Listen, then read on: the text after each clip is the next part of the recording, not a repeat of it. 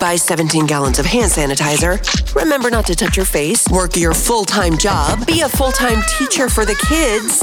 Oh, and do it all from home. Let's find out how you're avoiding coronavirus with Magic 94.9's Quarantine Check-In with Danielle. It's 7:40, and this morning we're talking to Andrea, who's a NICU nurse in the Tampa Bay area. Now, as far as coronavirus goes, how has that changed things in your world at the hospital? For us, we're kind of the same. I think the biggest change is our visitation policy. Oh, yeah. What does that look like? Once mom is discharged from the hospital, they can only have one parent visit, and that parent basically has to live with the baby. They can't come and go. The other parent cannot come, or there's no visitors otherwise. And if that parent leaves the hospital, they cannot come back. Oh, my gosh. So, I just got goosebumps trying to even picture that scenario. So mom and dad have a baby. Mom gets discharged from the hospital, and the baby goes to the NICU. Now, mom and dad have to decide which one parent is going to be able to see the baby, and that person is there the whole time. The other parent doesn't get to see the baby at all. Correct. So they don't get to see them in person. We do have some iPads to do like a FaceTiming sort of function. Oh my goodness. But yeah, ultimately they have to make the decision.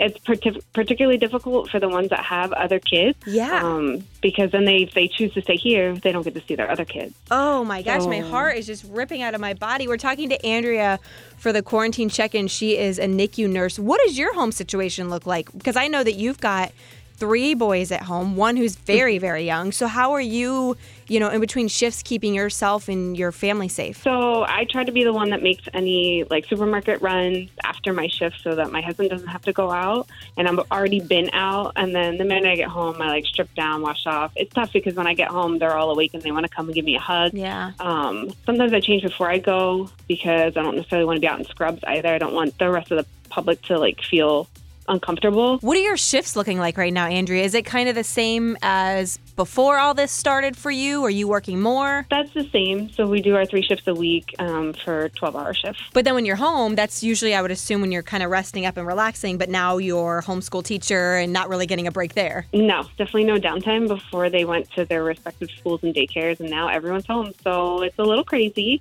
We try and take a lot of walks, get them outside to do different things, but their playgrounds are closed, so they can't play there. So everyone's a little stir crazy. And dad's working from home too, so I try and wrangle them away so he can get work done. Speaking of work, I know you got to get back to it, so I will not keep you. Andrea, thank you not only for hopping on the phone with us this morning, but just for everything you're doing to keep those sweet little babies safe right now. Yeah, no problem. Thank you. I heard that next week we've got prizes that we're giving to people for the Quarantine Check-In, which A, is exciting because it's the return of prizes since I don't know when, and B, it's another reason for you to hop on the phone and tell us your story of how you're dealing with quarantine. 800-850-0949. We've got another one Monday morning at 7:40 on Magic 94.9.